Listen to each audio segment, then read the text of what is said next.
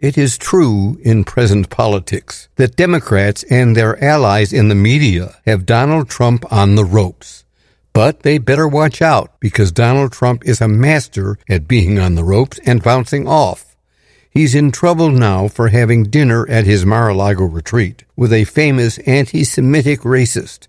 Not very smart thing for him to do, a candidate for president of the U.S., given the fact that the most active and likely voters in the U.S. often are Jews and people of color. Candidate Trump probably knows all that, and he has friends and advisors who surely know it.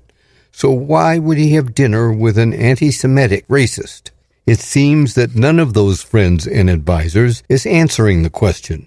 So a reasonable guess is that Donald Trump imagines himself indestructible. The trouble with that is he does not know, or if he does know, he does not care, that the most powerful leaders of the Republican Party are raising hell about their presumptive candidate for president, entertaining at his Mar-a-Lago the most famous anti-Semitic racist in the country. And almost all of them are suggesting the dinner may be costing Donald Trump not only votes for president, but even for the nomination.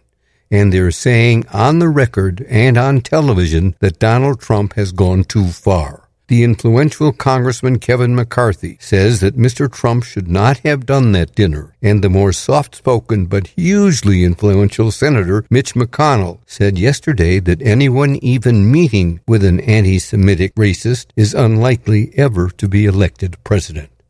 So now what? Donald Trump is being more careful. Question is it too late?